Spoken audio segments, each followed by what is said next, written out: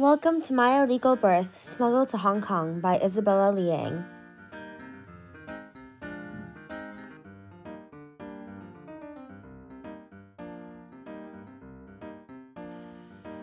Pregnant with me, my parents, Grace and Alex, wanted to fly from Beijing to the U.S. to give birth to me, but were sent back because she was still in the process of getting an immigration visa.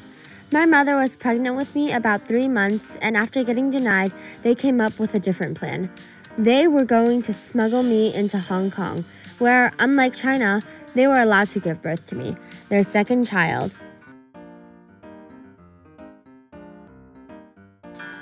Ultimately, their plan was just to get on a train to Shenzhen, wear baggy clothes to hide her pregnant stomach, and hire some actors to huddle up in a van to make them less noticeable. That way, they could get through the security checkpoint. My mom will explain it from her perspective now. It was a perfect plan at the time. There was one child rule in China, but we had to give birth to Isabella. So we snapped her into Hong Kong to give birth to her. Finally, the day came. My parents got in a taxi and left for the train. After 3 long hours, they made it to Shenzhen, where they got picked up by the van. Before they knew it, the driver pulled up to the security checkpoint and showed all of the passports, including my parents, their hearts beating like their lives were at stake. They anxiously waited until the border patrolman gave them a nod. They sighed in relief. Finally in Hong Kong. I was scared to death. I didn't know what was gonna happen. If we were going to get caught or if we were going to make it into Hong Kong. And after such a long journey, I was so relieved to be in Hong Kong.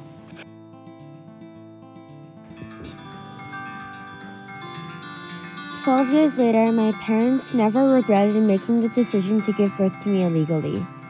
They always told me that if they didn't make that decision, they would have to give me up due to the one-child rule in China. That would mean I wouldn't be a person today.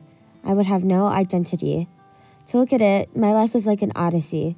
You run around several times in different directions until you settle in. However, you never know when you'll settle in, and in some cases, your identity odyssey never stops. My identity odyssey would, of course, start with me being born, illegally born. Then I immigrate to the U.S., and then keep moving on until a rock blocks the way. Requirements start to enter.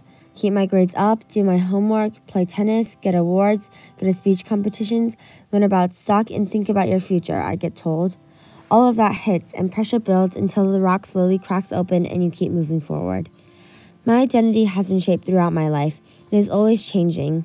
If I had never been smuggled into Hong Kong, I wouldn't have been born. I wouldn't have the opportunity of life. As of today, I'm 12 years old and have 2 sisters and 2 brothers. Despite the fact I was born in Hong Kong, I live in California today as an American citizen, where I have the freedom of speech and my own rights. I live in an economy where everyone gets treated equally. In my opinion, most people who are citizens of the U.S. take their lives for granted and don't realize how lucky they really are to have their rights and freedom. Thank you for listening to my podcast, My Illegal Birth, Smuggled to Hong Kong. Hope you enjoyed.